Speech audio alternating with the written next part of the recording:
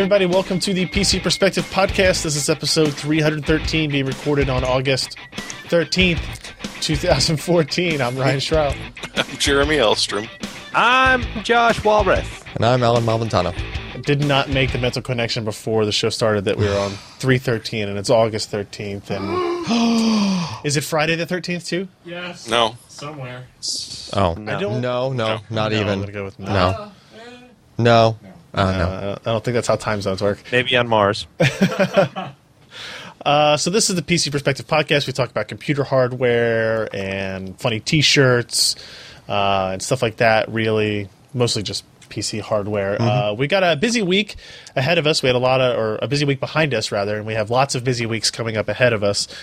So let's go ahead and jump right into what is going on. First, if you're watching us live at pcper.com/live, we highly appreciate that. We record it on Wednesdays at 10 p.m. Eastern, 7 p.m. Pacific.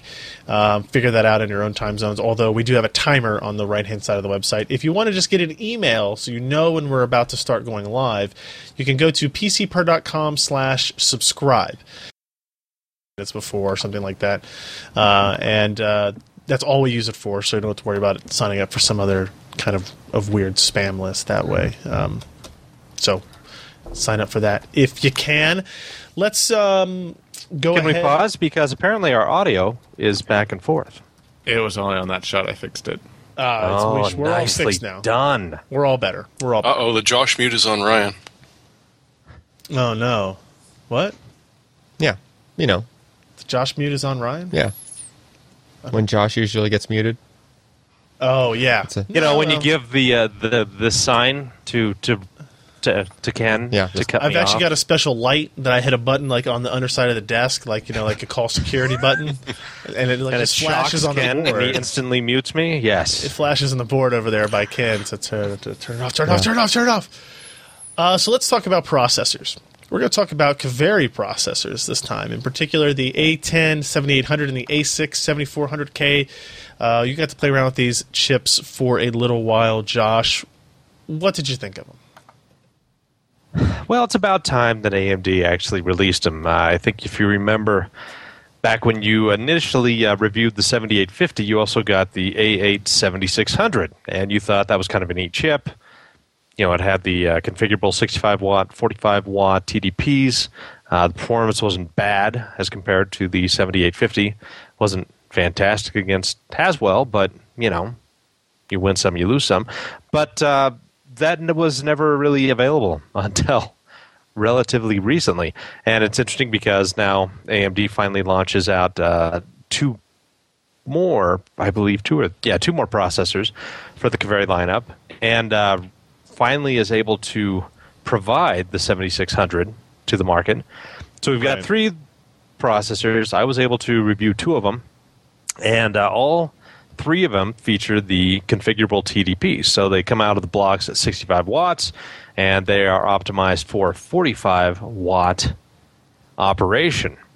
Okay. And AMD has done a ton in low-level software work to try to extract the most performance out of these products without really exceeding the TDP levels that we're looking at here. And primarily that is, hey, let's boost these up as fast as we can for as long as we can, and then as soon as the work's done, go back to zero, or, well, it's not zero, but get down to a lower power area. So the 7800 performs slightly below the 7850 in most applications. When you start getting into things that will really stress the CPU cores, it'll start to throttle down and down to keep at the 65 watt and the 45 watt range, whichever one that you are at. Now, because it is steamroller and it is lower clocked, it doesn't perform as well as the last generation Richland, which were clocked at like 4.0 to 4.4. Or in this case, I tested it against the 6970, which is 3.9 to 4.3 in turbo mode. Right. So overall, CPU performance, well, not fantastic. Yeah. You can see here with the graphs, like the 7400K, which is kind of an interesting little product and something I'm going to be, messing with a little later. It is only a single module 2-thread core. And so it does not perform, obviously, as well as the others, but that's also $77. It's still got a pretty solid graphics unit. It's got true audio, all the other hardware goodies that come with Kaevri, and it really is aimed more at the that 20-year Pentium Edition product. I think in ways it's going to be curious to see how far that is going to overclock, and that'll be something that I'm going to check out here later. Cool. Graphics performance, of course, is really good. It's there. I mean, AMD still has the best integrated graphics unit. GCN architecture is fantastic. It's really well designed, really powerful, really flexible. You can do some really great things with that just from having a single 65-watt TDP 7800. I mean, a lot of the games that you play, you can play at 1650 and 1920 pretty easily. Well, 1680. You have to obviously adjust the quality settings. Yeah, but overall they were good parts. The price is still a little high for the 7800. I think it is $155. The 7700, which is above it in performance, but is also a 95-watt TDP part, that's around the same price. The 7850, I think, is still in the 169 range. And again, the 7400K, which again is totally unlocked, you can get that for $77. So if you want an inexpensive gaming machine that you can still enable the GCN clusters, you can have true audio, and you can overclock this monstrosity as far as it'll go, which I'm guessing is still going to be in the 4.6, 4.7 range if you have pretty good cooling. Mm-hmm. For $77, it's not a bad deal. The 7800, I think, is not as compelling, though if you're an HTPC guy, being able to do the configurable TDP down to 45 watts, put that in a nicely fleshed out motherboard from AMD, which you can get for just nickels and dimes, it seems like, as compared to a lot of the Intel products. Yep. It's going to be a good, solid product for such an application, and you're not going to have a whole lot of cooling for it. So, I mean, for different areas, small form factor workstations that do not need a lot of graphics power or a lot of CPU power, again, it's a solid part. Mm-hmm. Probably this is a story we could have talked about without actually having done much of the test, right? When we kind of knew where they were at in many of these stances. So, but yeah, I think it's good the to thing see. the thing that is most disappointing to me is when you compare it to that i3 4330. Yeah, how badly it falls down on a lot of the CPU tests. So, I mean, it's not even really close in most of those. Single-threaded, multi-threaded. It's kind of a washout for them. They've got an uphill battle, and especially when you consider that they slightly decreased in like IPC from the previous generation. There's that too. To fight against. Per clock IPC did improve, but they had to clock it down so much lower. Right. Yeah. All right. Let's talk about something maybe a little bit more exciting, maybe more uplifting. This is the first retail available G-Sync monitor we reviewed. This is the ASUS ROG Swift PG278Q, not to be confused with the PB278Q or the PB287Q. Yeah. Or the VG248QE, which is actually kind of different, so that's okay. So this is the ASUS Republic of Gamers Swift, ROG Swift PG278Q. It's a 27-inch 2560 by 1440 monitor. Has 144 hertz refresh rate, but maybe most importantly is it has one of these inside of there, the NVIDIA G-Sync module that enables support for G-Sync technology. I'm not going to go over G-Sync here. We've talked about it a lot throughout the last 9 months or so. We are basically looking at a replacement for V-Sync on or off that enables smoother animations without horizontal tearing. Best of both worlds. Yeah, if you don't know what this is, you need to go back and read. If you go to the PG278Q review on the website, there's links back to the previous stories we did, as well as links back to the video we did with Tom Peterson just after they announced G-Sync that kind of really goes over in detail the explanation of G-Sync. I have a little bit of an overview in the story itself, if you just need a refresher course, if you will.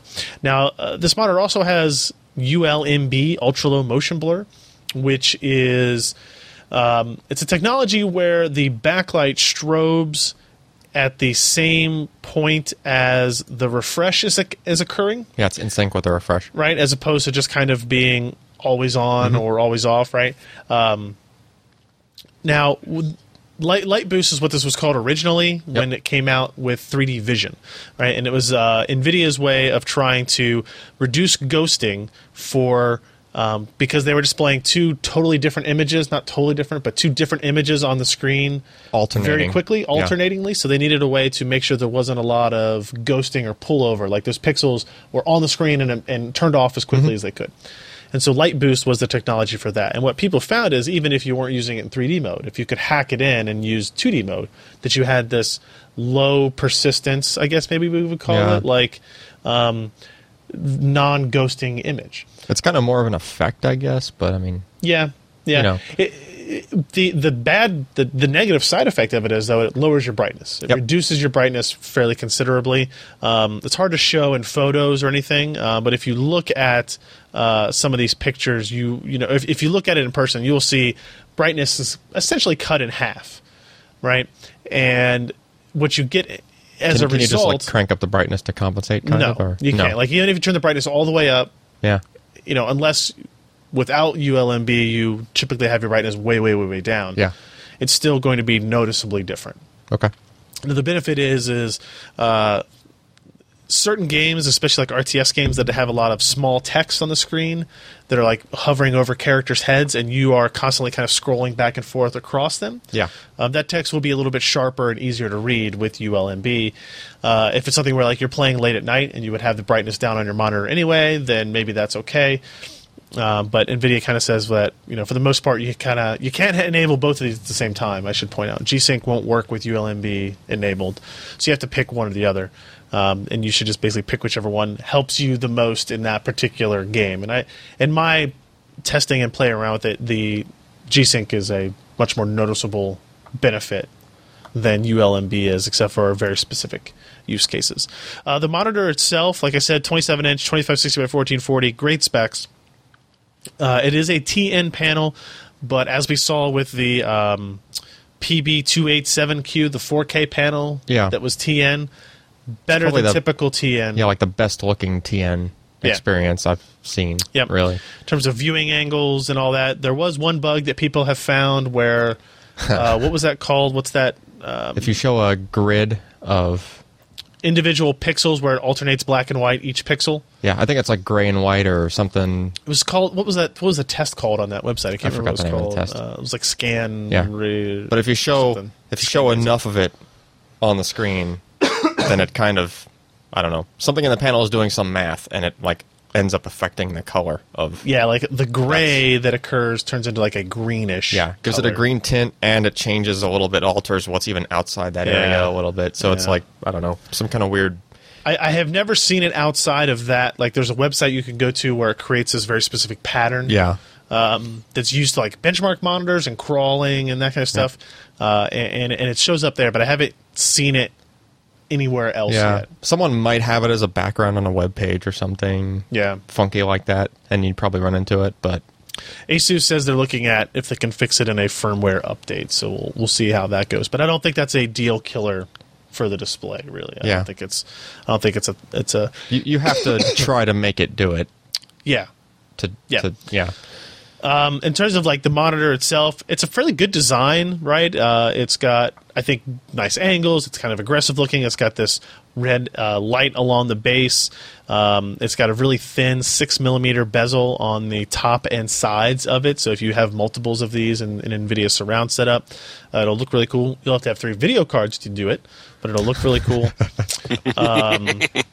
The buttons behind it are, as far as monitor control, they're really, really good. They do have a button, one of these unnamed buttons here, this one looks like a speedometer, actually lets you switch between 144, 120, and 60 hertz without having to go in the menus or anything. You can just hit the button and toggle between them. I don't know what you would do that for necessarily. How does that interact with the G-Sync stuff? Does that just set the maximum? Yep. Oh, okay. It's basically changing the maximum frequency, and it sets it in the driver as well, right? So the driver kind of recognizes. So you can do that like while you're in game or while you're in Windows. That's cool. It all works. I don't know. Yeah, I don't know why you'd want. I don't know why slower. you would want to switch back. Yeah, maybe watching video and you don't want that kind of weird effect that occurs with super high refresh rate. I don't know, or maybe some games react differently to 120 versus 60. But you can do it. For me, it was just useful for wow, look how much different it looks going from 60 to 120 to 144. Yep. What else we got here? The OSD, like I said, works fine. ASUS has these things where you can permanently add a targeting reticule to the exact center of the monitor. If the game doesn't have one, I guess kind of like the original Doom. Maybe? Or did they have a dot? I don't remember. I think it was a dot. No. They also have like a timer. You can set a timer on it. So like the OSD will just always have a timer up there. Apparently, if you're really into RTS games and you know like the cooldown rates or like the recharge rates of certain things, you can just what if I'm really into Hot Pockets? If you're into Hot Pockets, you can set a timer for exactly 6.5 minutes. Hot Pockets. And because it's always on your screen, you'll know when to interrupt your Diablo 3 gaming, so you can go get your Hot Pocket out of the microwave. Pretty basic cable management. It's got VESA mount on there if you want to take the stand off of this particular display. Because you don't want to look at that red ring anymore. Well, you can turn that off. Yeah, you can turn it off in the OSD if you don't want it. But the stand itself is actually really nice. It's got rotate, it's got tilt, it's got you can put it in portrait mode. It feels sturdy. Yeah, just like if you just kind of touch if you're messing with the buttons, elevate it. Yeah, and it does go up and down. Yeah, build quality is nice. And here's what's interesting: like these are the only connections on the monitor, right? You've got your power input, got your DisplayPort input, a USB 3 hub, essentially. Like this goes to your PC, and then you have two USB 3.0 ports on there, which is nice. But the only connection on this monitor is DisplayPort. Yep. There's no HDMI. There's no DVI. That's G-Sync, right? But I kind of thought they might like offer an HDMI or DVI if you happen to use this monitor on a different system. Yeah, you're not worried about G-Sync, or it would have to drop back to 60 and no G-Sync. Well, I think it's more not even that. The G-Sync module itself would have to be designed to have DVI in or VGA in. Correct. And they just focus only on DP, which, of course, when Ken heard the term DP on a monitor, he got excited. But yeah. But that is correct. It is more of like a G-Sync module restriction, I think. Yeah. Enabling G-Sync is super easy in the driver. You basically go into the control panel where vertical sync setting would be. It's set it to G-Sync. So obviously last week I spent a lot of time playing G-Sync games. We played Skyrim, we played Metro, Tomb Raider, Grid 2, Bioshock Infinite, Watch Dogs, Wolfenstein. And I had nothing but good experiences with it in gaming wise, right? And I used it so at this point, can you look any of your other monitors in the face and not think I've got a much better looking model in the back? Are you that hooked on it? For gaming, I would say that you are correct, right? Like the gaming experience on it is much better than I used it. I sat down at it while you were running around today. Yep. Sat down for like a good hour and a half, something like that, just trying to do desktop stuff. Just trying to browse, read stuff, things like that, because I tried doing that same thing with, and I don't even know what model number that was, the one we did the G-Sync in. The original G-Sync? The original G-Sync. VG248QE. Right. Yeah. And just that TN panel, it just hurts your eyes after a while trying to do normal stuff. It's just, it's just really kind of not good TN. This is not a good panel. Right. Yeah.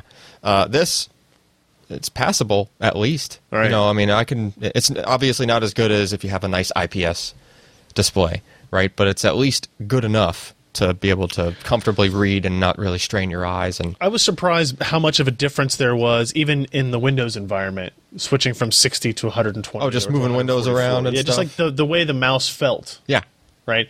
It should have made sense to me because I knew going from a 30 hertz when we were playing with those like Seiki 4K TVs. It must have been horrible. And how bad it was using them in Windows, right? Like it was passable, but it was like, wow, this feels. Wouldn't have imagined that moving the mouse cursor on the screen would have felt so different. Right.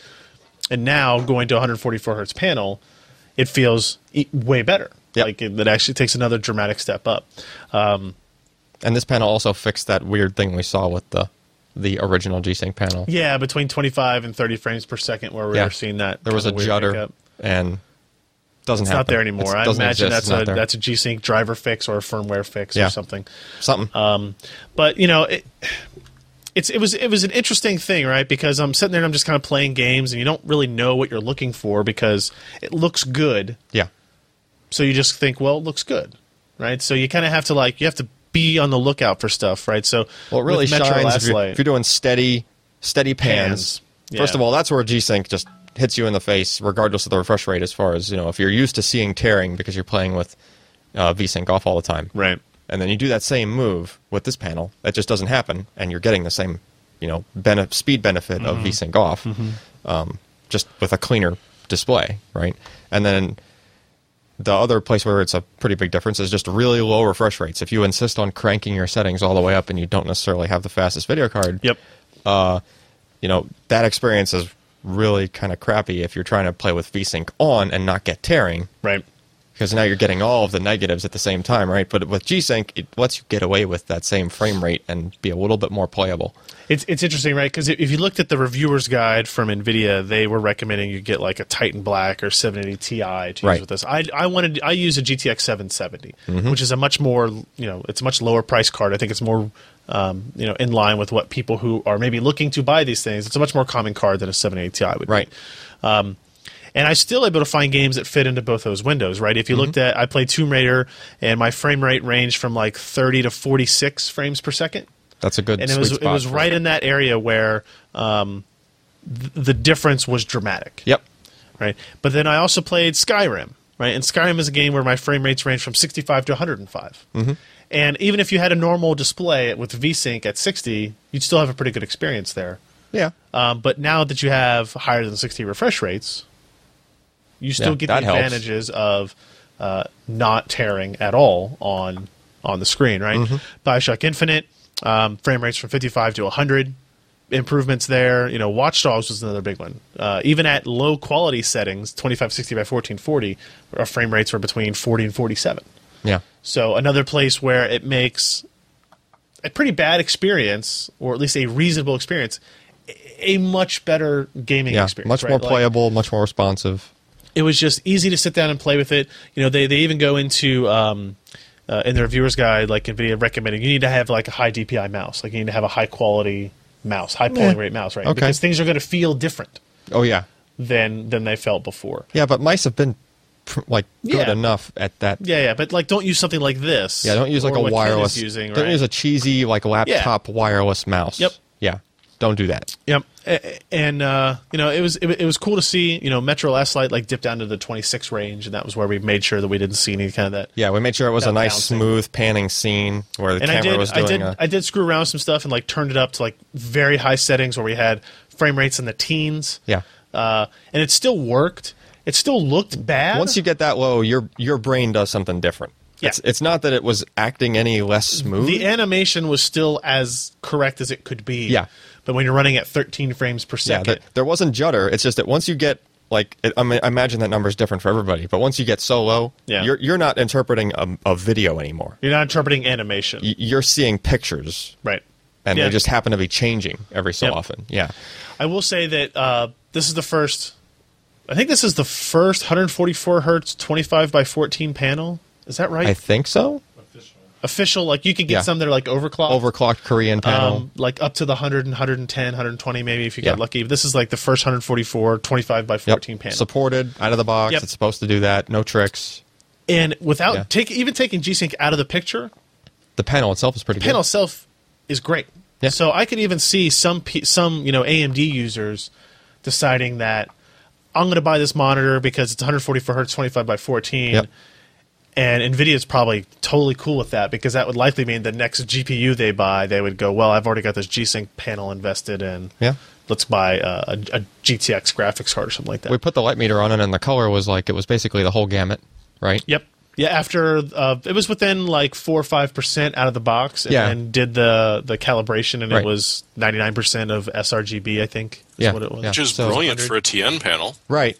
And the only thing that I noticed just using it, because I don't know, I'm kind of, my eyes are paranoid or something, but it just seemed to me that like just because of it being TN, you could tell there was less contrast in text. You could tell that, even messing around with ClearType and trying to make the characters more bold compared to like an IPS panel, it was just a little bit thinner. Like the blacks were a little bit just kind of like not full black. So this table I put on the last page is kind of like a summary of what I think the positives are of all of these different monitors out there. Yeah, and there's obviously a dozen other monitors I could put in this matrix, right? The Swift over here on the left, and then we've got the PB287Q, which is the 4K.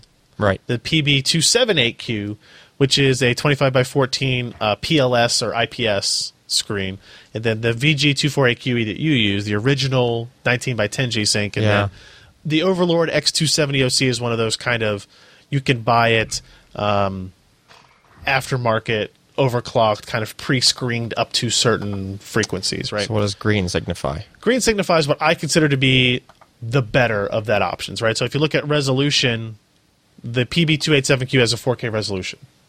So it's a better resolution. Sure. Right? Now, that means other things. It means you have to have more GPU power. Mm-hmm. It means that the Windows experience may be compromised. The refresh rate, right? So there's two of them that have 144 hertz, the VG248 and the PG278Q. Yep. You got the panel type, the GPU power, G-Sync support, light boost, but then pricing. And that's that's the only knock I have on this product, is that it is a $799 monitor. Yeah. The 4K TN panel without G-Sync is $649. The PB278Q, right, the IPS PLS 25 by 14 panel from ASUS is $478. Right, so you're talking about a $320 difference between it and the TN with G-Sync and 144 hertz. Right. So that's kind of like the most direct comparison I think you can make. For under $500, you can get a really, really high quality IPS style 25 by 14 60 hertz monitor. For $300 more, you can go down in monitor quality, right? But go up in refresh rate, up in G-Sync, and you have like ULMB and light boost support as well. So it's an interesting kind of trade-off discussion. Yeah. If you are a gamer sometimes, but highly into productivity stuff almost all the other times, then you maybe would lean towards the IPS style panel. If you are a gamer all the time, or almost all the time, and you browse the internet just because that's what you do when you're bored, then the ROG Swift is probably the better choice. Yeah. Right. On that chart, the two G-Sync panels look pretty close except for the price, but in reality that TN is totally different than... Yeah. So like why do you have GPU power as low for the it's a lower res. G-Sync? Because it's a... So, okay, I see it. It's a 1080. Yeah, okay. It's 1080. I was confused. Yep, gotcha. That happens. I wasn't quite sure how to word that in the table, right? It was like required GPU power. Like how much, because like for the 4K monitor, you need to have more expensive GPU hardware to take advantage of that monitor than you do even with the ROG Swift. Yeah, I'd like to see the 4K G-Sync come from It's coming. It's not coming from ASUS, but there is one coming from Acer. Yeah. Go ahead. It's Acer. Yeah. And then there's a new 1080p coming from Philips, I think. Yeah, because I think 4K would benefit more likely to benefit from the G-Sync. Yeah. Effect, because at that higher resolution, chances are you're pushing lower frame rates, and you're going to want that extra benefit. I agree. Yeah. So we talked about this for a really, really long time, but check out the rest of the review. We have a video of it as well. This is one of the things you just, if you have the opportunity, you should go try it out at a Micro Center or something like that when they start to show up. Yep, sit at Fry's or whatever. But don't do it unless you're ready to plunk down the money. Well, because you might not want to leave the store without without buying it if you like it enough. let's move on. I don't want to get this going for too long, but another kind of big story that happened this week was that Intel released some information on the Core M processor, which is the Broadwell Y version of processor. So Broadwell is the next microarchitecture coming from Intel. It's a 14 nanometer process, and the Broadwell Y is kind of like its ultra low power version. Super thin, ultra low voltage parts. Oh, I remember you telling me about this. Yeah. So Core M is the brand. I think they announced that at like Computex in June that would be the brand. So they brought me out to Portland, and they wanted to talk about the what's and the whys of this architecture, starting at this entry point. Like, we didn't talk about desktop parts really at all. Did you get mugged in Portland? I didn't. No. Did you run into any Grims? I was actually in Hillsboro, which is like the most suburban part of Portland I can imagine, probably. Was the dream of the 90s still alive in Portland? Oh, of course. Okay, yeah. No, everybody was wearing denim and listening to grunge music. So, I mean, that's all that happens there. It's the Northwest.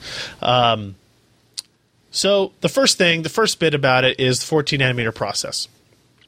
And this was an interesting discussion with them, talking about, I honestly, the most interesting part to me was that the idea of the 14 nanometer not really indicating anything in particular about the process technology itself. Yeah. And the same thing being true for 22 nanometer and up through like 90 or so. Like, it's not necessarily feature size anymore. Right. Yeah. Because 22 nanometer, they had feature size that was actually 26 nanometer. Right. Closer to, TSMC's 28 nanometer stuff. Right. So, yeah, keep going.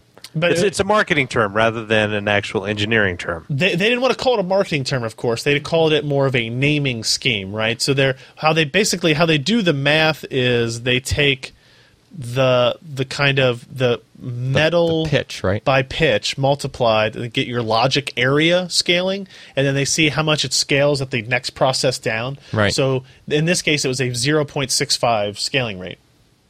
So if you took 22 and multiplied it by 0.65, you get 14.1. So it's an effective nanometer. It is an effective kind of, nanometer range. So effectively, Intel lied, electrons died. Okay, I'll put that in the next. Well, we should put that in the next story. Yeah, that's for sure. So, I don't know how much we want to get into this, right? You should go in and you should read the article and look at the images and look at the slides. And I like the power thing. We should touch on that just briefly. That's like where it has it's about the processor itself. The processor, the processor part has added power states where it's basically effectively like. Hold on, before I don't want to get to that yet. We're going to focus on the 14 first. Because you're just going on the 14. The only thing is the only other. So it's smaller. It's more dense. You get better scaling. Again, it's going to be targeted more towards improving performance capabilities on the low voltage side than it is improving scaling on the high performance side. Like, if you look at this slide right here, it kind of shows that in a way, right? So if you look at 1x voltage, right, this is in relation to, or leakage rather, in relation to previous generations, you basically have a straight line across. So like high performance computing, server computing, think Haswell E, Broadwell E eventually, that kind of stuff, performance is staying pretty much the same. Right.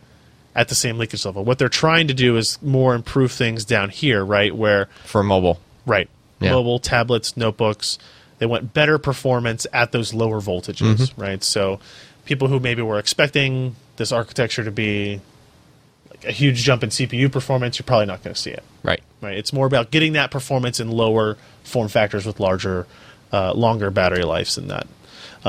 They also talked about their relation to other fab facilities, right? It was interesting. They talked about how other fabs had been more dense than they had been generation to generation. Like, they had better density scaling, but they had always been later. Yeah. Right? So if you looked at, let's see, what are the examples here? 45 to 40, 32 to 28, or 22 to 20. Intel was always the first one out. But eventually, once the other ones were released, they actually had better scaling, like in terms of density. Okay. Right?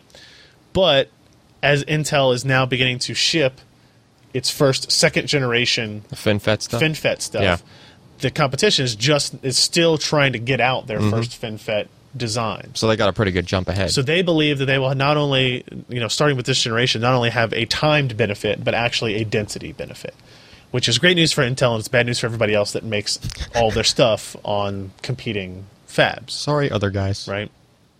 And they talked a lot about, how many billions of dollars they invest in this, and it's not like something that comes free or it's just some miracle that occurs. Yields on it seem reasonable. They're a little bit lower than where 22 was at the same time span, but they claim that all the tweaks they have going forward will fix that. They also said that 22 nanometer was their their best yield of any process ever in the history of the company. Wow. And I thought that was a little bit surprising. Yeah. But well, they weren't trying to achieve incredibly high speeds. True. Yeah. I don't know. Yeah. But still, it's impressive. It is. Especially with a first-generation FinFET, or they call it their 3D gates, or Tri-gate. whatever. They did use the term. Tri-gate. They used the term FinFET on their own stuff in these meetings as well. So, as for the speed thing, shouldn't we be seeing 22 nanometer high performance stuff with Haswell E soon? we should. We just don't know how much. That'll be faster 22 it is. nanometers, right? Yeah. So that's kind of. We just don't know how much faster it will be. Right. Or what date it'll arrive. Exactly. So the Broadwell, the next step of it, the next half of the discussion we had was about Broadwell specifically. Okay. Right. And how it used the 14 nanometer and what architecturally it was doing. Right. So this is an interesting little look here. Right. So these two packages, the one on the left here is Haswell Y, and the one on the right is Broadwell. And you're looking at a difference in like the package size. Right, so this is the the green substrate that everything is kind of attached to. Notice that the PCH, PCH here. These are actually the same size. They don't change from generation to generation. The processor is changing, and the package is changing really dramatically. Right, even the Z height goes from 1.5 mil to 1.04 mil. Had to break the 1.1 mil rate because memory packages like SD-RAM, DRAM. Is 1.1 mil, so they wanted to be under that. So you can put it on the same board right next to the RAM. Yep. Yeah. So it was revealed the die size of Broadwell wide, 82 millimeters squared. That's 58% smaller than Haswell, which was 130 millimeters squared. So do you even need a heatsink for this thing if they're going for that? So they're fanless designs. Okay. So they're heat sinks, yes. But fanless, what they're but going more for like a heat designs. spreader or something that's also on the RAM, I guess. Completely passive stuff. They also talked about the same 2 megs of cache per LLC. These are just some of the specs that were kind of creeping out through the meetings we were having. Yeah. The other kind of interesting change that they've done here is, if you remember, with Haswell was the first processor to have a FIVR, FIVR, fully integrated voltage regulator. Mm-hmm. And it kind of took a lot of the power delivery and logic off of the motherboard and moved it onto the die directly. Well, as it turns out with Broadwell, they're actually kind of reverting a little bit away from the FIVR, and they're going back to excuse me, they're going back to the voltage regulator. Yes. Yeah. Well, they're external. Yeah, but on the back they're calling it 3DL, and now that I'm blanking on what that actually stands for now for some reason. What was an inductor? Yes. Yeah. I mean, it's an inductor. They're putting the inductor back on the package of the processor. Yeah, they probably just can't fit a large enough inductor on the die for what they want. So the issue actually turned out to be that they said the FIVR was inefficient at super low voltages. That makes sense. Right? So they wanted to put an inductor back, but now they had this new height restriction that they wanted to hit. Mm-hmm. So they did something interesting. If you look here, this is actually the inductor on the back of the package, right? And it's actually underneath the level of the motherboard, so you actually kind of have to cut this hole out of the motherboard for the inductor to fit in. Because a good thing, Intel is making it easy again for motherboard manufacturers to integrate their products. I mean, this isn't going to be on a desktop motherboard, right? This is a 7 millimeter thick tablet, 10 millimeter thick tablet. But still, think about what you have to do with the traces. There's a lot of routing. Hole. Yeah. You would think there's a lot of routing directly under that very spot. Frankly, Intel doesn't give a damn. Yeah, they don't care. That doesn't sound like a problem for them. LGA? Yeah. We'll let motherboard guys get the cost instead of us putting pins on our CPU. They had some other cool things like Alan was mentioning. The turbo modes have been adjusted, right? You've got 3 different states. Well, it's not so much the turbo, but the low end of it. Oh, you're talking about, okay. So They call it managing excursions or duty cycle control. Yeah. So the idea of a minimum voltage threshold is the level at which you have to supply at least this much voltage to a processor, otherwise it becomes unstable. Yep. Right.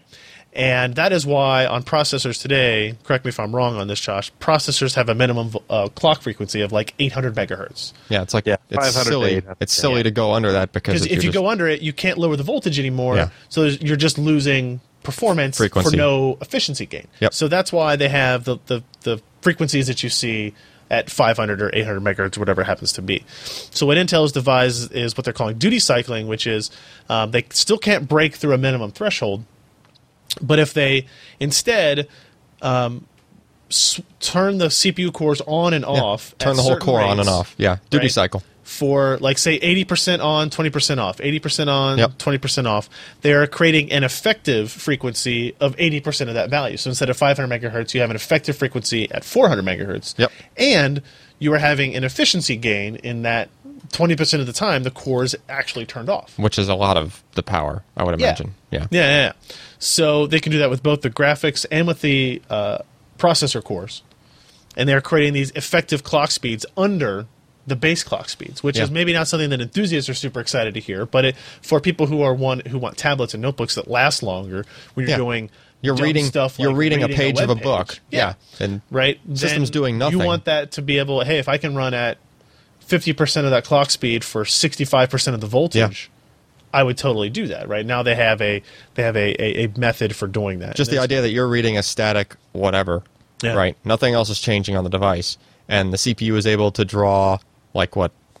Just pick a ballpark number, like a quarter or 20% of what it used to draw at its minimum power. Like that's pretty significant, right? That's like it could be. It could be. They didn't give us any like actual. All numbers, of this stuff is like there's no products here. We're not talking about specific clock speeds or specific voltages yet.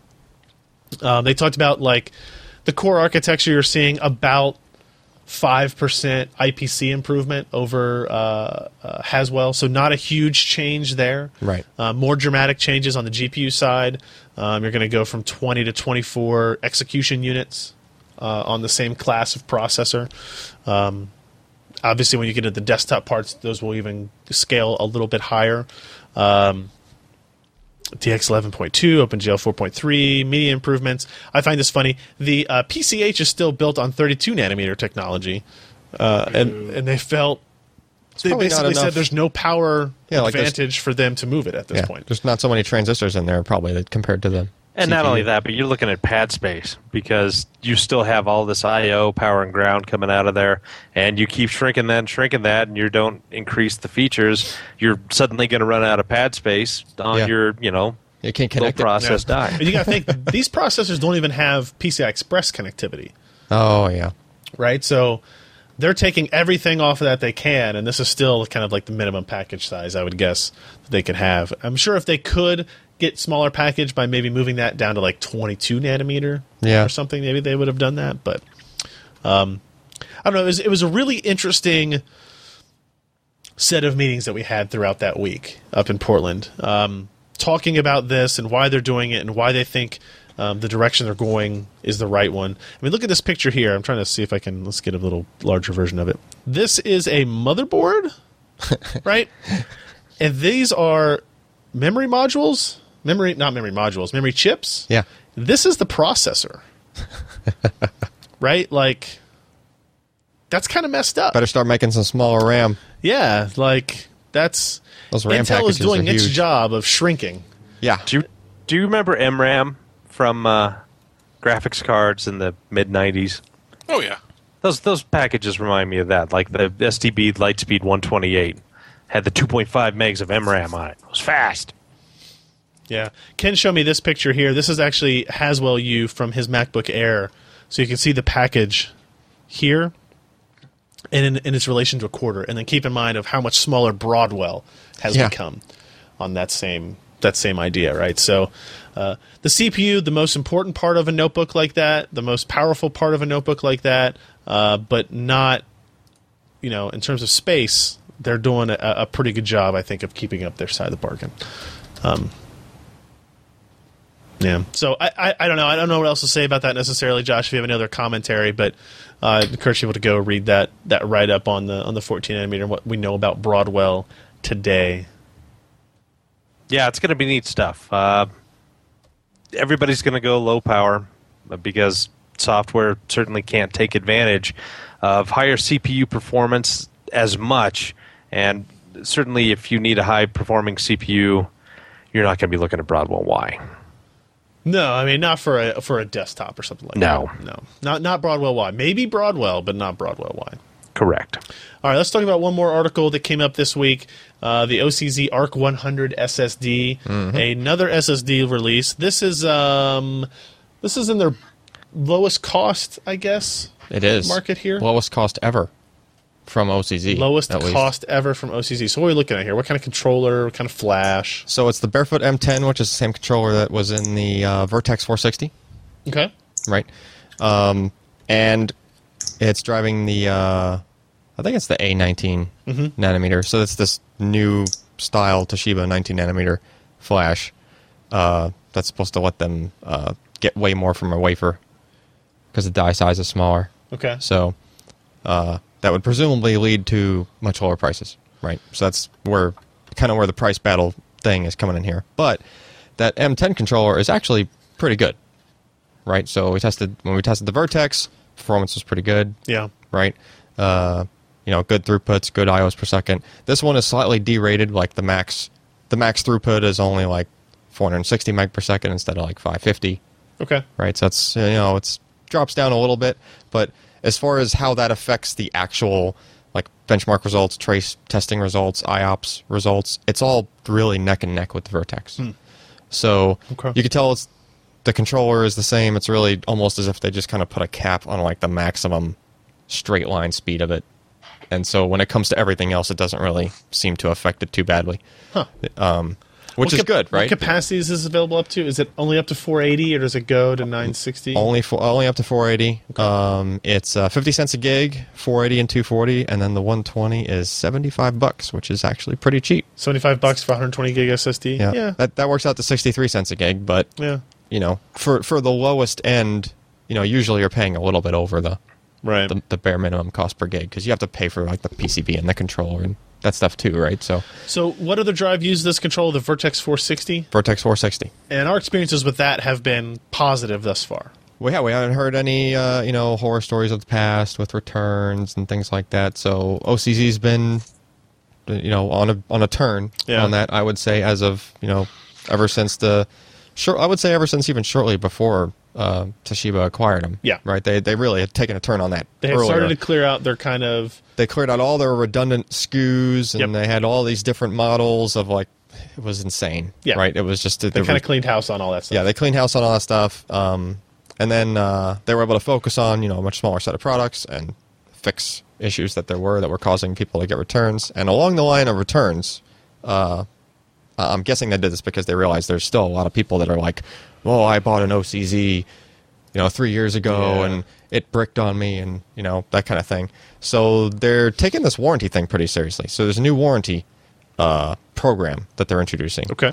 I'm not sure if this is going to also apply to their other lines, but I think it might.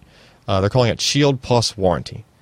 So the drive has a 3-year warranty rated at 20 gig per day, which is still way average user is not writing 20 gig per day.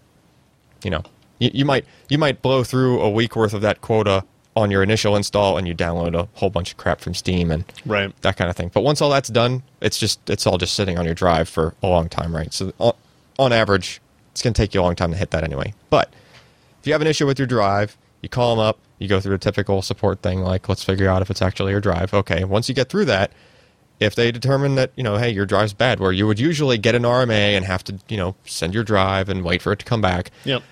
All they want is the serial number. They don't need proof of purchase, first of all. Good. So here's the serial number. Okay, obviously they know when they made it, so at least they can do the date from Sure. You might lose a month of your warranty period if you just give them the serial, right? But still, right? That's good. You don't have to go fumbling for, oh my goodness, I need my proof of purchase. And then if they're going to do the RMA, they just advance ship you the drive. So, and not only that, but the box it comes in also has the return label. Like they're paying for the return shipping. So basically, if you do a warranty claim through those drives, you pay $0, and you get the drive ahead of time. The advanced shipping is such a great feature. Like every return should have that. Everybody should do that, yes. And I even said something to that effect in the article. Everybody should be doing that, right? But it's good, especially from OCZ, right? OCZ, of all companies, needed to step forward first and do something like that. You know what's kind of amazing to me about this? What? This is IndieLink's almost second product that they've ever released, correct? Right, and it's a good performer. It still holds its own. Yeah. IndieLinks. Man. Remember those days of the SSD battles when there were like 19 controller options? Remember even further back when the IndieLinks first came out? Remember that? And it was like... That was the bomb. Yeah. Oh my God, it's not J Micron. When it first, because we were comparing it to J Micron. It's amazing. Wiping the floor with it, of course, right? Oh, gosh.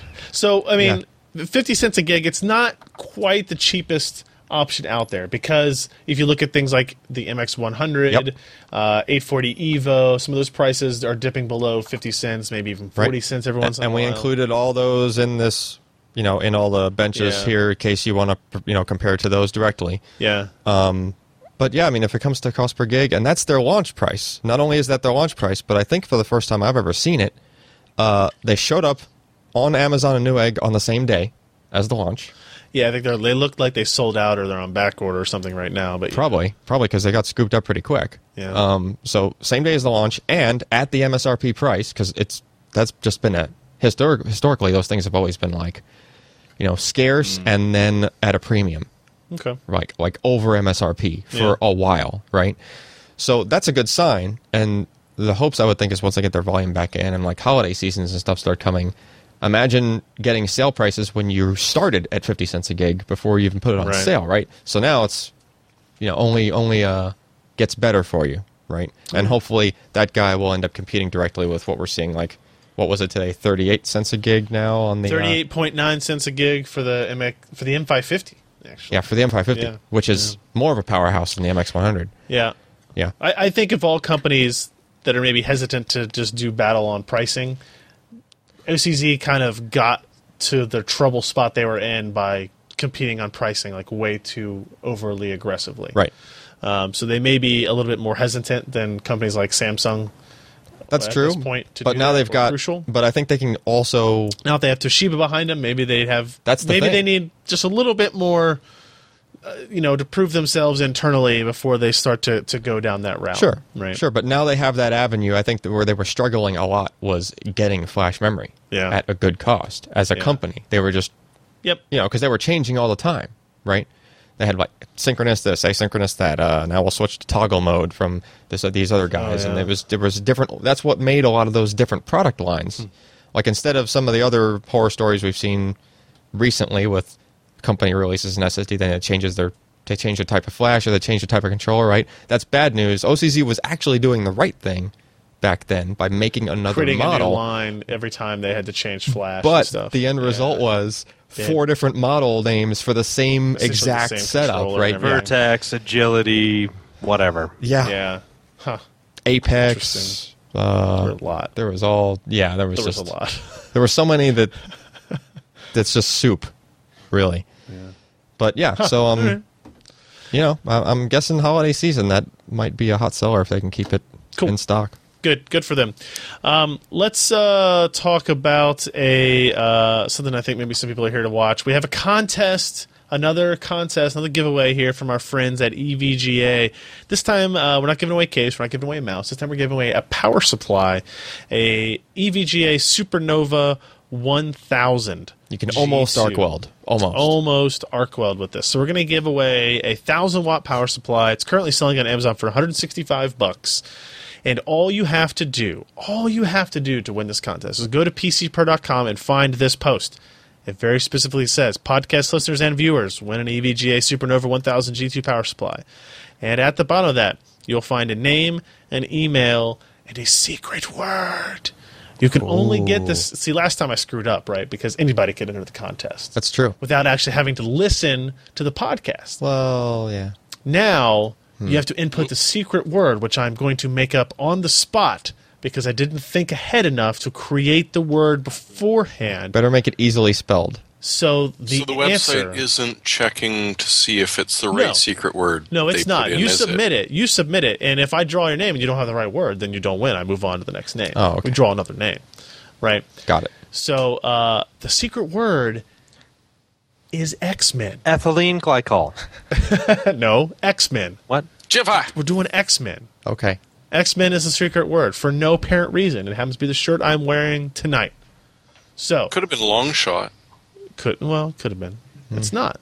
It's not. The word has been decided. We can't have confusion now. It's X-Men. Correct. So put in your name, put in your email, put in the secret word. Micturation. And on next week's podcast, we will announce the winner of the EVGA Supernova 1000. So is it one word or is it hyphen in there? It doesn't matter. I'm reading it. Like, it's not being machine read. So it's all for me. It's just for me. So put a little note in there along with X-Men about X-Men, star, heart you Ryan, star, right? That would probably... Lesson 3. So that's it. Huge thanks out to our friends over at EVGA for helping support our podcast and give stuff away. I think they want to give some stuff away next week again already as well. So make sure you pay attention and subscribe at pcper.com/podcast. And let's move on to news items because we got a bunch of them to jump through here. First up, Crossblade Ranger. Ready, Josh? Go. Crossblade Ranger. It sounds like it's a terrible Japanese fighting show. For the land guard. Go, exactly. Crossblade Ranger. So anyway, they're finally going to be shipping these. They've put pictures of these boards arriving in their Taiwanese office.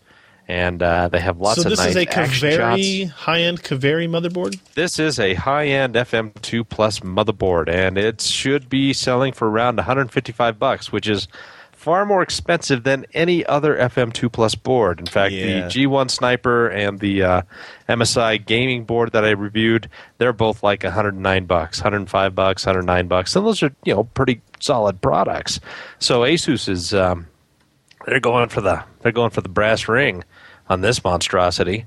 It only supports Crossfire. It does not support SLI. I asked AMD if there is a chipset reason, and they said actually it should be an individual motherboard licensing issue that they would license that from NVIDIA, put the specific code and the firmware, and you should be able to run SLI.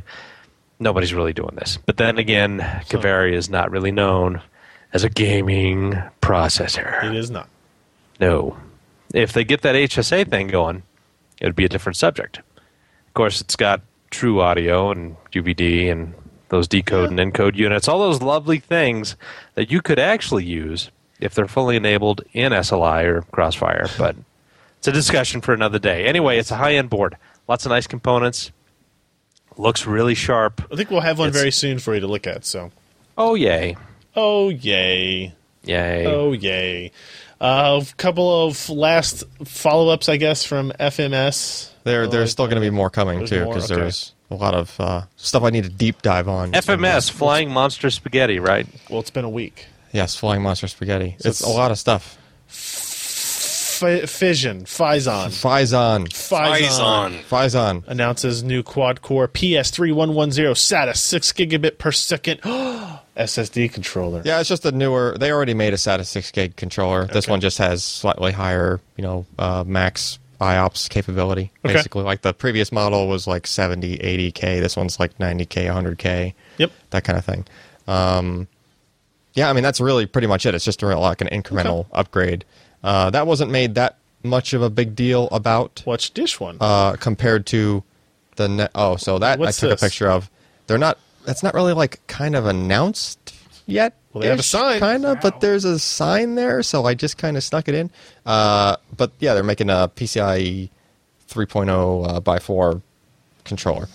2,800 reads, 1,500 writes. Yeah, pretty fast. But megabytes per second. They don't have it on anything yet, or NVMe 1.1. Yep.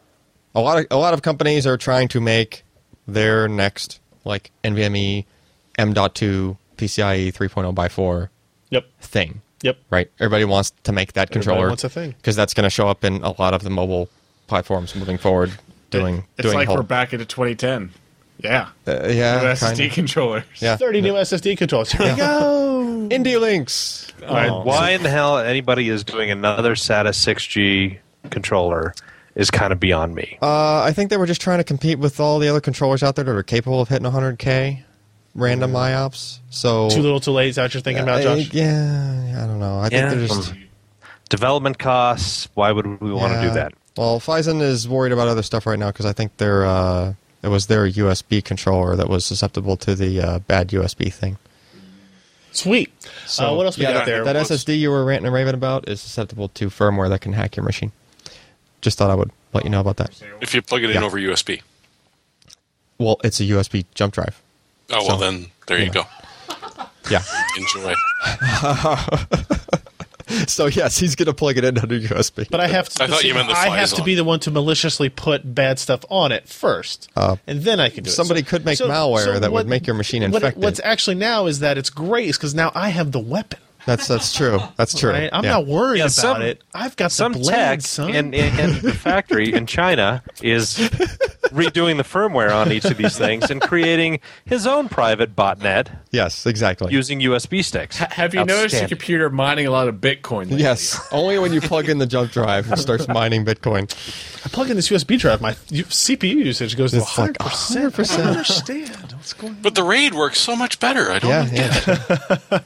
So what got the... So what's the Silicon Motion thing here? So that's what got more people talking, at least, even though it's not super significant, but it's a good performing controller, SATA 6 gig again, but designed to drive all the current forms of triple level cell flash. Okay. So that's handy for your budget, moving forward, your budget. So you could SSDs. create one controller that then you could swap the flash inside of without a bunch of headaches. Yeah, it's able to drive all of the current triple level cell flash that exists. So if you wanted, right? maybe you had an SSD and you were a company, yeah, and you didn't care about changing out the performance characteristics of it on the fly. After you started selling it and marketing, you could just change the flash. You could just change out the flash. The controller will idiots still will drive just keep buying it. That's true. Yeah. Sweet. Yeah. Sign me up for the Silicon Motion SM2256 controller. Well, the key to that one is that it can drive triple level cell flash, and triple level cell flash is usually very slow. Okay. Right. And this one, I guess, somehow achieves enough parallelism to be able to pull off close to 100K random 4K IOPS. So, we didn't see specifically. And it says it'll be able to do that with all of those memory types? I guess it depends on how many dies you stack and that sort of thing. Huh. So did I miss the point where people other than Samsung started making TLC, or has that not happened yet? Okay, so did you talk about that on the podcast last week? I was gone. No. Because Samsung, that was a breaking news post from the Flash Memory Summit. We at least didn't know what we were talking about. Samsung announced that their 32-layer triple-level cell flash is going to be produced in triple levels. Sorry, did I say triple-level cell twice? You did? Yeah. So the stuff that's in the 6th level, right? So the stuff that's in the 850 Pro, which is 32-layer MLC, they are going to produce in triple-level cell, right? So that's one step away from basically making an 850 Evo. Oh, okay, yeah. No, we did. Right. Yeah, they talked about that. We talked about that. What I'm asking is, when did SanDisk and Hynix start making TLC flash?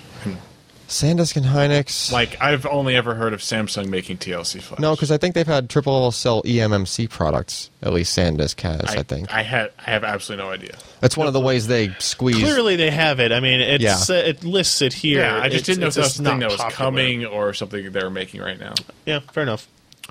All right, so you'll say you'll have more from Flash Memory Summit. Yeah, there's a couple of interesting technologies that some other companies were demoing. That's not the kind of thing that's usually just like, ooh, look, here's a quick news post. Like, I need to actually do a couple-page thing on each one of them. Ooh, look, a news post. Yeah. Speaking of, ooh, look, a news post. Tim Very wrote up a story for us on the new Acer Chromebook 13. Jeremy, do you know anything about this new Chromebook from Acer? Well, it's running the Tegra K1 SoC. What? Yeah. It's kind of a neat idea because, I mean, some of these used to be running the Exynos, and that's just kind of sad. And the Bay Trail wasn't so bad, but it's kind of interesting to see the numbers that came out of Burke's little talk about what they're expecting this Chromebook 13 to see. And the Tegra K1 is sounding pretty nice on this. The multitasking that they were saying, because, of course, we don't have one in hand quite yet, but from what they're saying is sounds pretty bloody impressive. The pricing is bang on for what you'd expect from a Chromebook. The most expensive one is just under $400. $379, the base price is about $300. So it's going to be interesting to see just how well these stack up against the current performance. If what they're claiming is true, it's going to spank the Bay Trail that's out there. And it's, just going to be nice to sort of see a 1920 by 1080 13-inch Chromebook for tablet prices almost.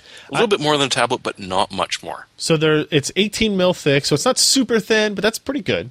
That's pretty good. Yeah. It's got two USB 3.0 ports, HDMI output, SD reader, headphone mic jack. Pretty good setup there. Obviously I can't speak to the build quality of the device itself or anything. On a Chromebook, what is it moving around so quickly that it needs USB 3? I don't know. Storage. Plug in that Phison controller and boom, go. Yeah. Yeah. We should be seeing them by September. Yeah, relatively quickly, I think. So it's a K1, so it's got 192 Kepler core GPU in it. So I haven't used a Chromebook honestly long enough to really talk about the ecosystem and stuff for it. But it's an interesting operating system because there's a Bay Trail version, there is a Samsung SoC version, now there's a K1 version, and you gotta get to equally compare these on the same platform in a way that's kind of hard to do since Windows RT pooped the bed. And they said that netbooks were dead. Yeah, no, they keep coming back. So they have a 1366 by 768 version and a 1080p version. They're talking about 13 hours of battery life with a 1366 by 768 and 11 with the 1080p. Yeah, still good. So that's pretty good. And I'm all for that. It's a powerful little chip, as Tim wrote here, and it really is once you use it with the Shield tablet.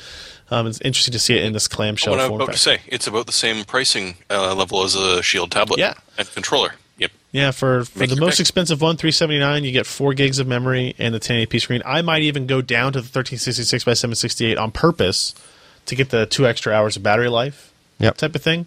And see. I don't know. It'd be interesting. Pretty cool stuff.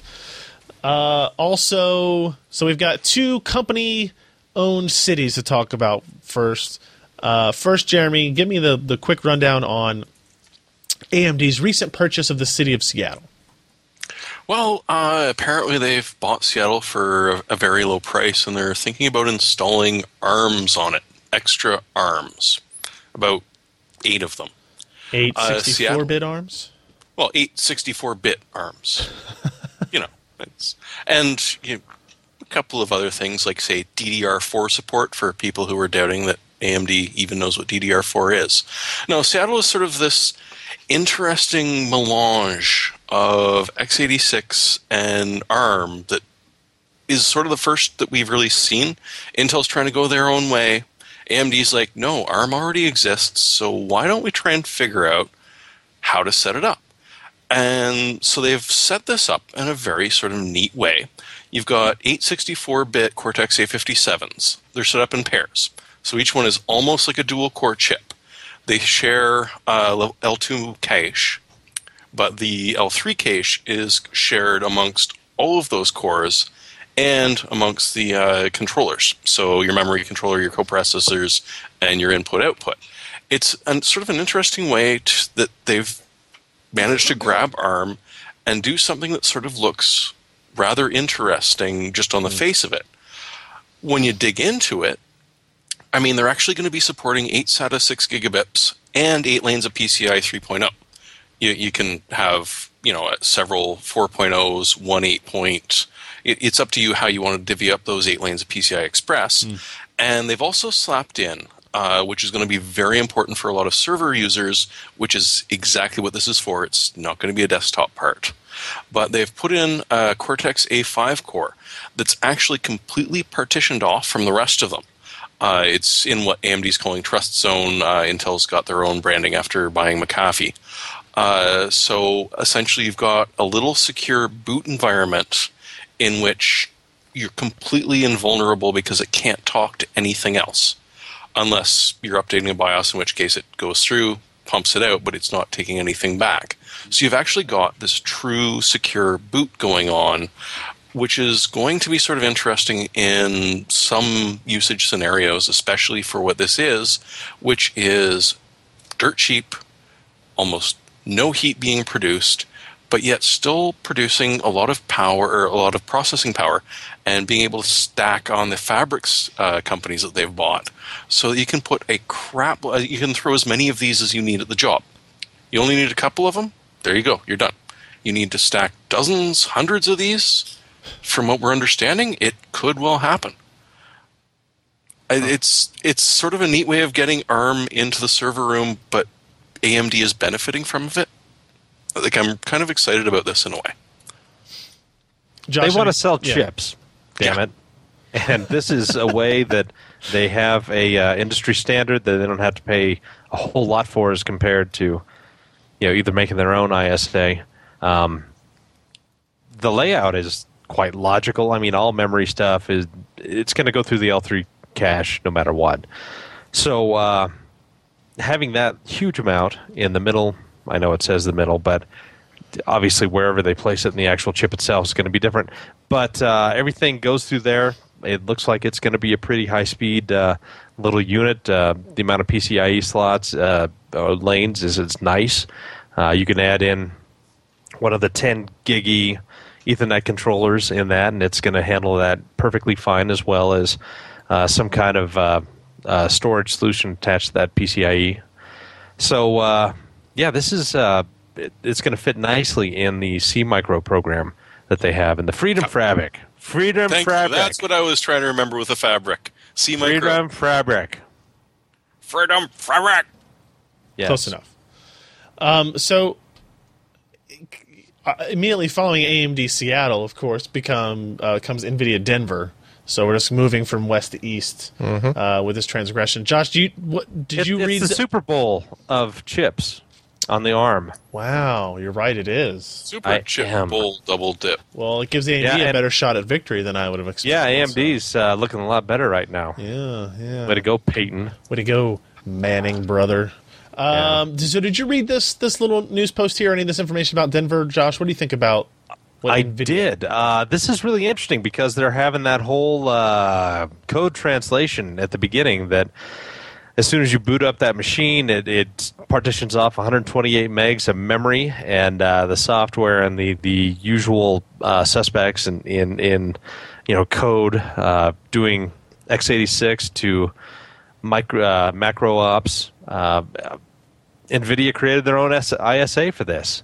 They're pretty excited about it. They think that they're going to be able to do what Transmeta was never able to do effectively due to more memory, better algorithms, and a much probably easier ISA to work with ARM versus x86 with Transmeta tried to do.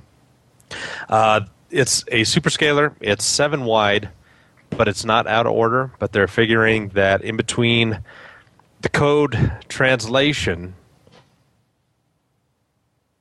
it's almost kind of what Intel did with EPYC, in that the software is able to compile. How would I say this? The instructions in a more parallel way that is more efficient. You're talking about Itanium stuff? Yeah, God. but it's not. I think it's going to be a little bit more simple than that, and they're betting a lot on it. They're saying that throughput is very close to the current i3 Haswells that are in the mobile area for that TDP. We don't know any of the specifications of this. We don't know the TDP it's running. We know it's running up to 2.5 gigahertz. For the K1 64-bit, it's 2 cores as compared to the K1 that we mentioned earlier, which is 4 A15 cores. Yep. So you're losing a bit out on the threading, but you're gaining a significant amount in IPC and efficiency. TDP shouldn't be too bad because, again, they're staying away from out of order, but they're just making these really, really, really wide and hoping that the kind of code translation will be able to more effectively feed instructions to these new units as compared to just kind of letting the natural ARM ISA do that with the decoders at the front end. It's exciting times, man. We got AMD ARM processors. We got NVIDIA ARM processors. That's all. I wonder when Intel's going to get ARM processors. Defining TDP. Well, nobody wants to use TDP anymore. It's SDP. I forget what AMD's is. And actually, MDP? for the Broadwell talk, we never even SDP was not a term that was ever brought up. Neither was TDP. So it was just thermal envelopes. What about TSX? Was TSX brought up? TSX was brought up and then promptly disabled. Right. Oh. Yes. So I'm not sure. So this was something that was mentioned to us while we were up in Portland again, because the question came up while we were talking about Broadwell. Does it have TSX support? They kind of like, well, no. And as it turns out, Haswell doesn't either. Yeah. Right. Yeah. So apparently, what they did was they found a bug with the TSX, which is transactional memory. It's just a way to lock regions of memory so that the process you're basically doing it ahead of time, so that you're speeding up operations later on. Like you're saying, this memory is designated for this specific set of code I'm going to run somewhere else, down the line in my program. Okay. And then it doesn't have to lock that region and then do the process that involves that memory and then unlock it. Like usually that's a time-consuming thing. Okay. So it's all of this is in favor of trying to make things speed up, right? You can optimize your code better. Well, not anymore. Yeah, not Because anymore. Lazy apparently- man's way of optimizing multi-threading. Yeah, kind of. Apparently, TSX can cause critical software failures. Yeah. They said that this was like one developer found this in a very specific kind of thing. Intel was able to reproduce it. Yep. And as a result, for at least a month or more, all systems shipped with Haswell processors have had TSX disabled. So if you have a Haswell processor with an older motherboard BIOS, you still have TSX enabled. Yep. Here's the thing: nobody's using this. No, they came out with that feature first, and then people were trying to implement scientific computing, high performance computing. Yeah. It's very specific. It has to be compiled into Right. No consumer applications you're using are using this. No games. Nothing like that is using this. Right. So this should affect consumers zero. Yeah. This is the FDiv bug again. Basically. Because the FDiv bug affected a very minute portion of scientific calculation at a ridiculous level of accuracy. Yeah. Apart from that, no one ever noticed anything.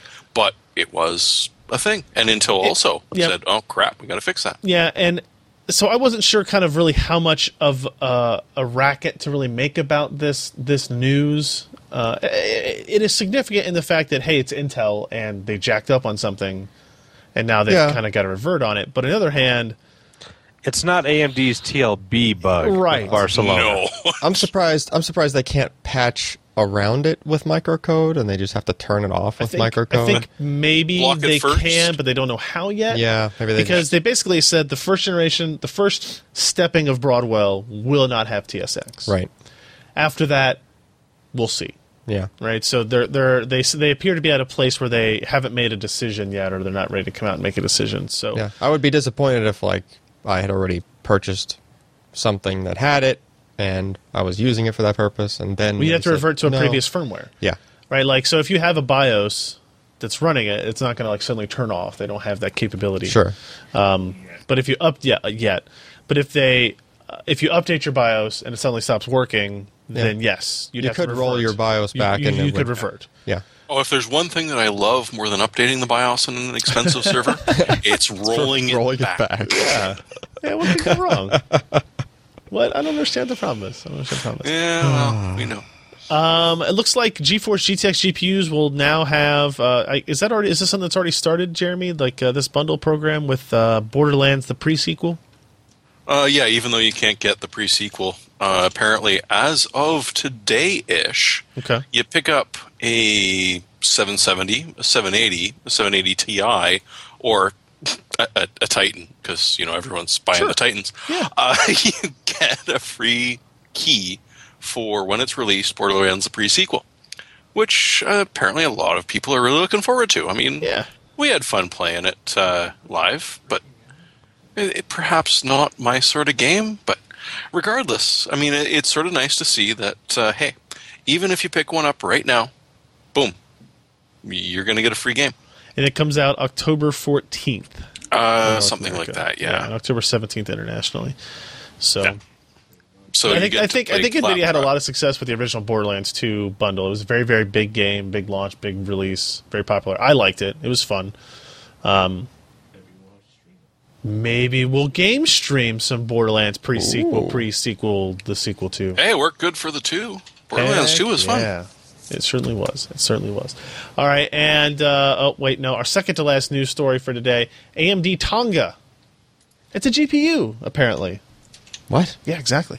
So rumors had been circulating for a while about like a replacement GPU for Tahiti, essentially, right? So we have the 290 and the 290X. We have the 260 and the 260X, right? That are new GPUs. Yep. Right, and everything else in the middle was really old. Oh, okay. Right. So Tonga is apparently going to be a replacement for probably the 280, the 280X, those types. But apparently was it at Hot Chips today or no, SIGGRAPH? AMD's FirePro W7100 was released, and it turns out that it happens to be same new GPU. So I guess what's different about this is that it actually has a smaller memory bus than Tahiti. Instead of 384, it's 256-bit. Okay. Isn't that called the NVIDIA bus? It's pretty close. It's the same. 256? Yeah. But Josh, you were saying before the show that you actually think because it will actually be faster, though? I think so. I think they've done a lot of optimizations. I mean, even in that 10,000-foot view, we see that they've now quadrupled the ACE engines. I can't remember what those are. Jeremy, what are the ACE? Oh, they are the engine? bloody... Yeah. You had to catch me out on that one, didn't you? Yeah, accelerated asynchronous compute engines. Yeah. They've also went for, instead of 2 shader engines, which essentially allowed them to increase triangle count for, what is that? Sampling triangles. It escapes me. Tessellation? Tessellation, dang. So they go from 2 to 4. So right off the bat, there's a lot more granularity of how they're handling data and sending that to the actual stream units. They've gone down to a 256 bus as compared to the 384-bit bus on the R9 280 and the 280X. But if they've adjusted the caches and kind of the workflow and data flow, they may actually be making a much more efficient engine that will outperform the 280 and the 280X. So this is going to be a little bit more interesting than we initially suspected. And of course, it's going to have true audio and some of the extra things, the XDMA, so you'll no longer have to have the over-the-top connector for these chips because the stinking architecture is now coming up on 2.5 years old. Oh, God, almost like 3. This is the HD 7000 series. Exactly. That they have got to extract a lot more per transistor efficiency as well. And so we're going to see better power consumption as compared to the previous generation. I think it's going to be a bigger jump than people expected. It's not going to be a next generation I can jump. tell you that the first commenter in our story does not share your excitement. My enthusiasm about the prospect of time. But you know what? I really like to see companies optimize their products and make them more streamlined and do interesting things with them, even though it's not going to be a massive jump. But because they simply can't have the massive jump because 20 nanometer is not effective for GPUs at this time. We're going to have 16 nanometer FinFET. That's going to be, I think, where everybody's going to be aiming for the next generation of big GPUs. But for the time being, both AMD and NVIDIA have really had to lean on their engineers and say, you know what, you need to extract as much performance, as much efficiency out of this die area and transistor count because you got nothing left. And, of course, after having 5 billion transistors to go through, they do have a little bit of leeway. All right. Our last story for the evening comes from Intel on the DirectX 12 side of things. What? Is it a thing now yet? with less CPU. So Intel apparently at SIGGRAPH, so there's a whole bunch of stuff going on. GDC Europe and Gamescom and SIGGRAPH and what else were we talking about? Hot chips. Hot chips. Hot chips. So SIGGRAPH is going off in Vancouver. Vancouver? Yeah, not invited at all. Thank you very much. Man, I like Vancouver. I'd have gone. Added Intel had a DirectX 12 demo at their booth. The scene containing 50,000 asteroids. That's a lot of asteroids. Each in its own. Doesn't resemble the Mantle demo at all, does it? Was developed on both D3D11 and D3D12 code paths and could be switched while the demo was running.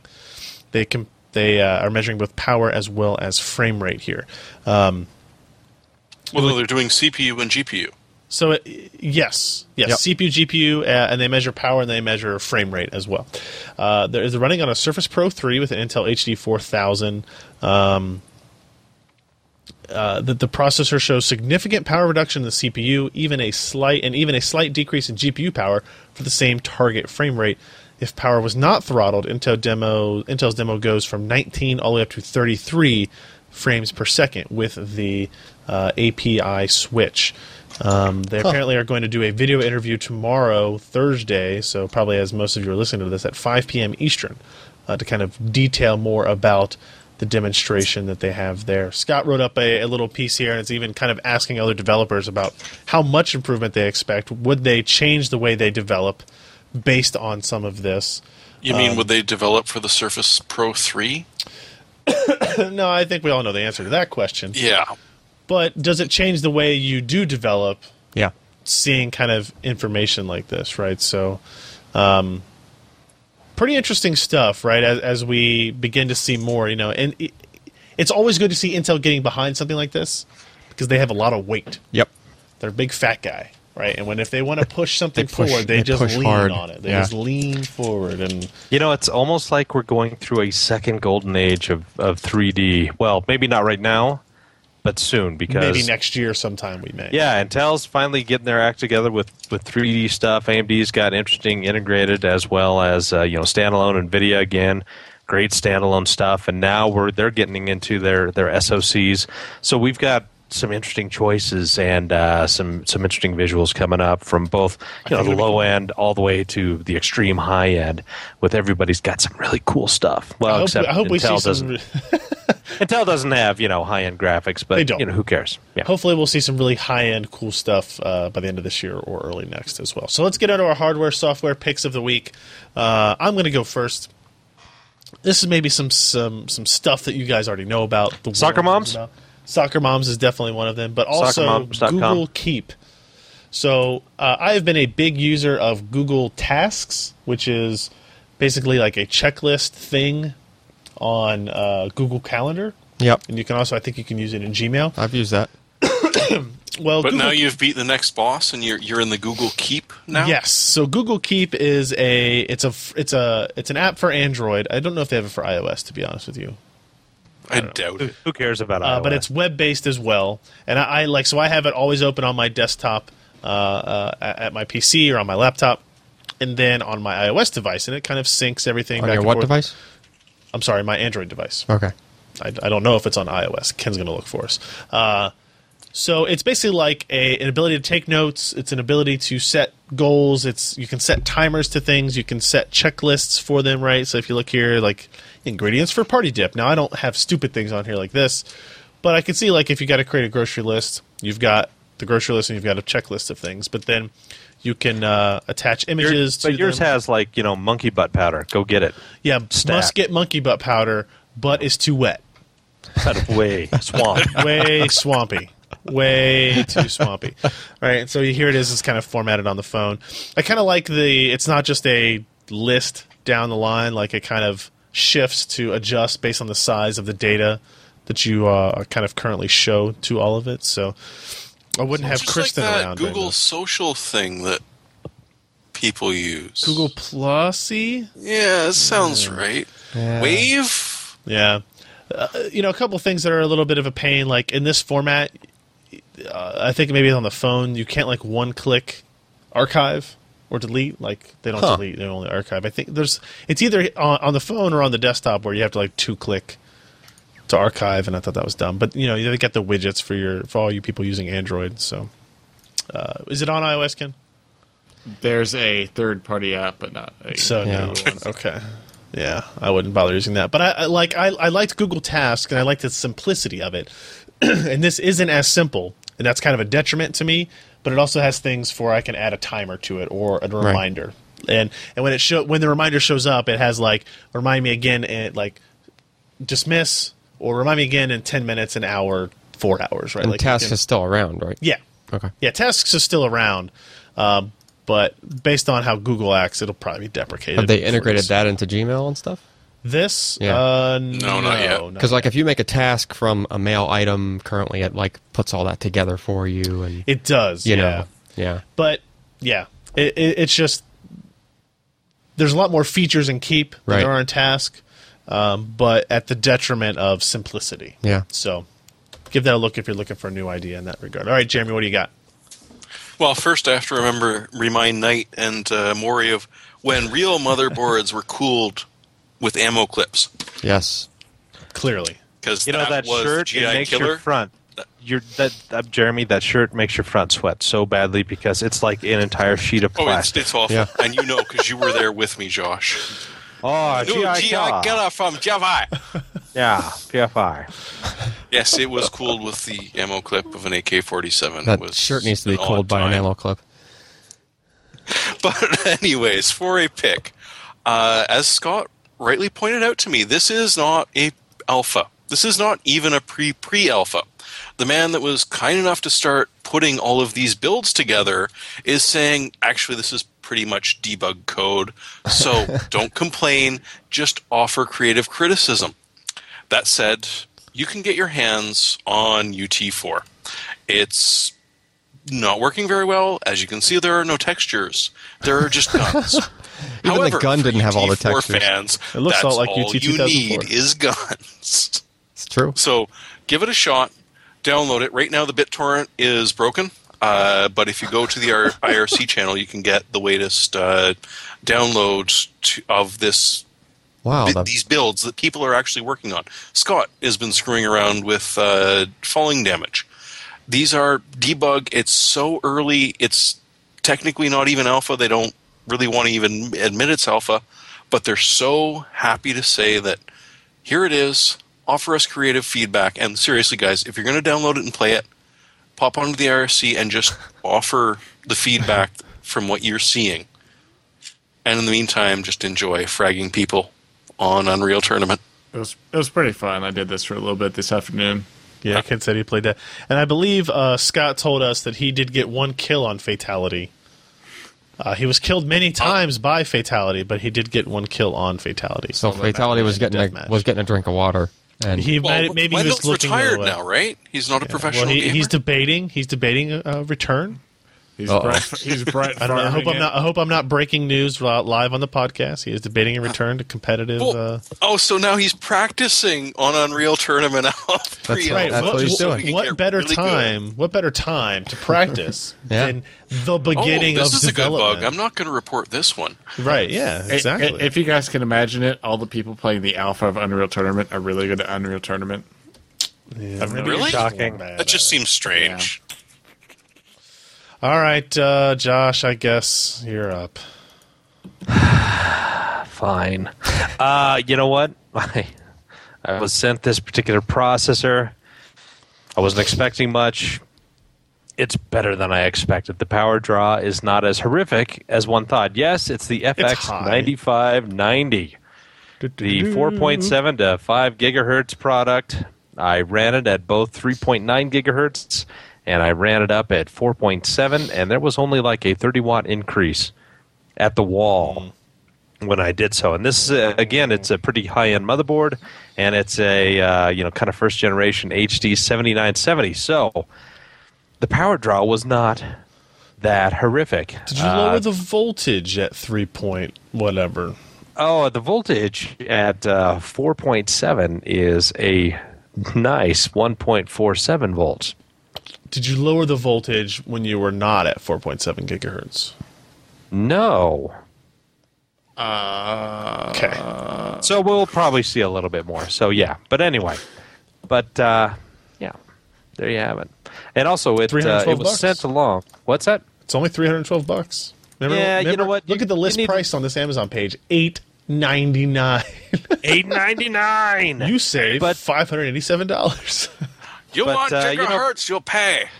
Yeah, you need to get it when it's on sale, because if you're going to spend $312 on a processor, you might as well get a 4790 from Intel and have a little bit. But interestingly enough, that was sent along with this. I finally got in that new MSI 970 gaming board, which it's got some interesting features on there, and it's only like $99. So what you lose, nice layout, but the BIOS battery is in the wrong. The BIOS battery is in a horrific place, because as long as you install, if you install a GPU, graphics card, you're never going to see it again.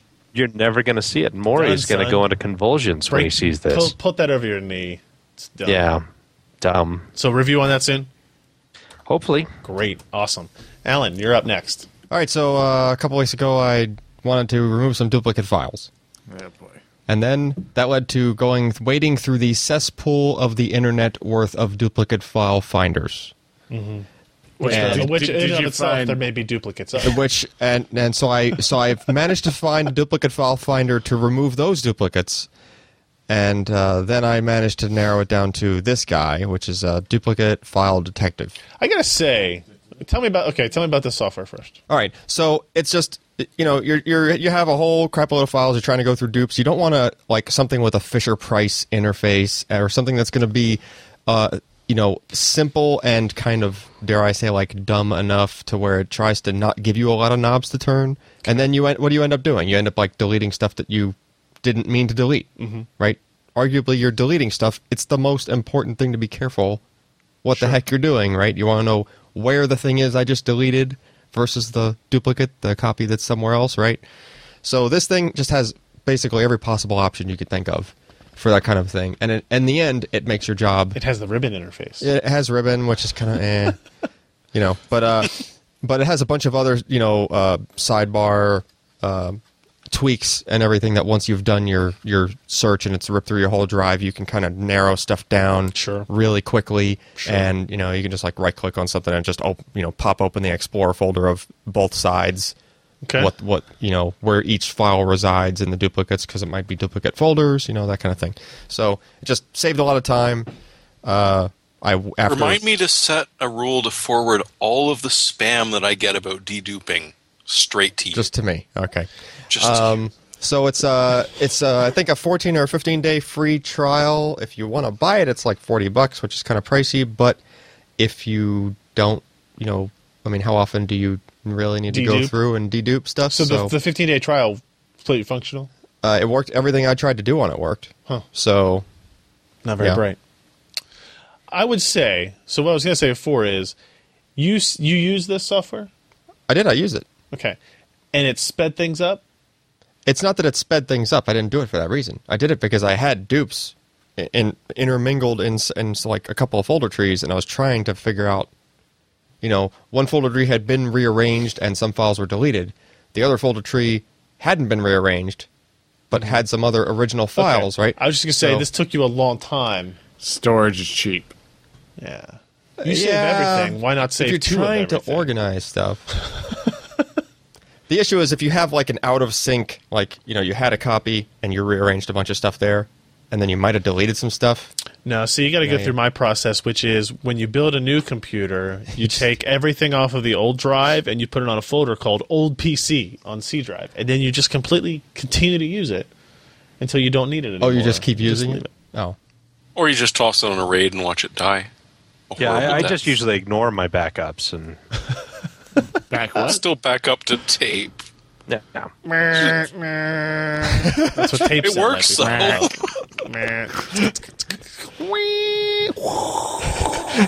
Then it starts making a modem sound for some reason. Yeah, I don't know. Tape's really weird. No, it's the old fast forward noise from your cassette player. Yep. Oh no, went too far. Gotta rewind. Oh no, the tape broke free. Oh no, get the pencil. Get the pencil. Get the pencil. Rewind it that way. So that's going to be it for the show. This has been the PC Perspective Podcast, our 313th amazing episode. If you joined us live, thank you very much. PCPer.com/live. We record on Wednesdays at 10 p.m. Eastern, 7 p.m. Pacific. And if you want to find all of our back episodes or ways to subscribe, go to PCPer.com/podcast. And you can find us there. And of course, in case you missed it, we are having a contest, and you can find this post actually at PCPer.com/podcast as well. I might have to scroll down a little bit. But you can win an EVGA Supernova 1000 watt G2 power supply. All you have to do is know our secret word and fill out your name and email address in the form on the post. So do that thing. All right, guys, we will be back next week with another exciting edition of the PC Perspective Podcast. I'm Ryan Shrout. I'm Jeremy Hellstrom, muted. I'm Josh Walbreath. And I'm Alan Malentano. Goodbye.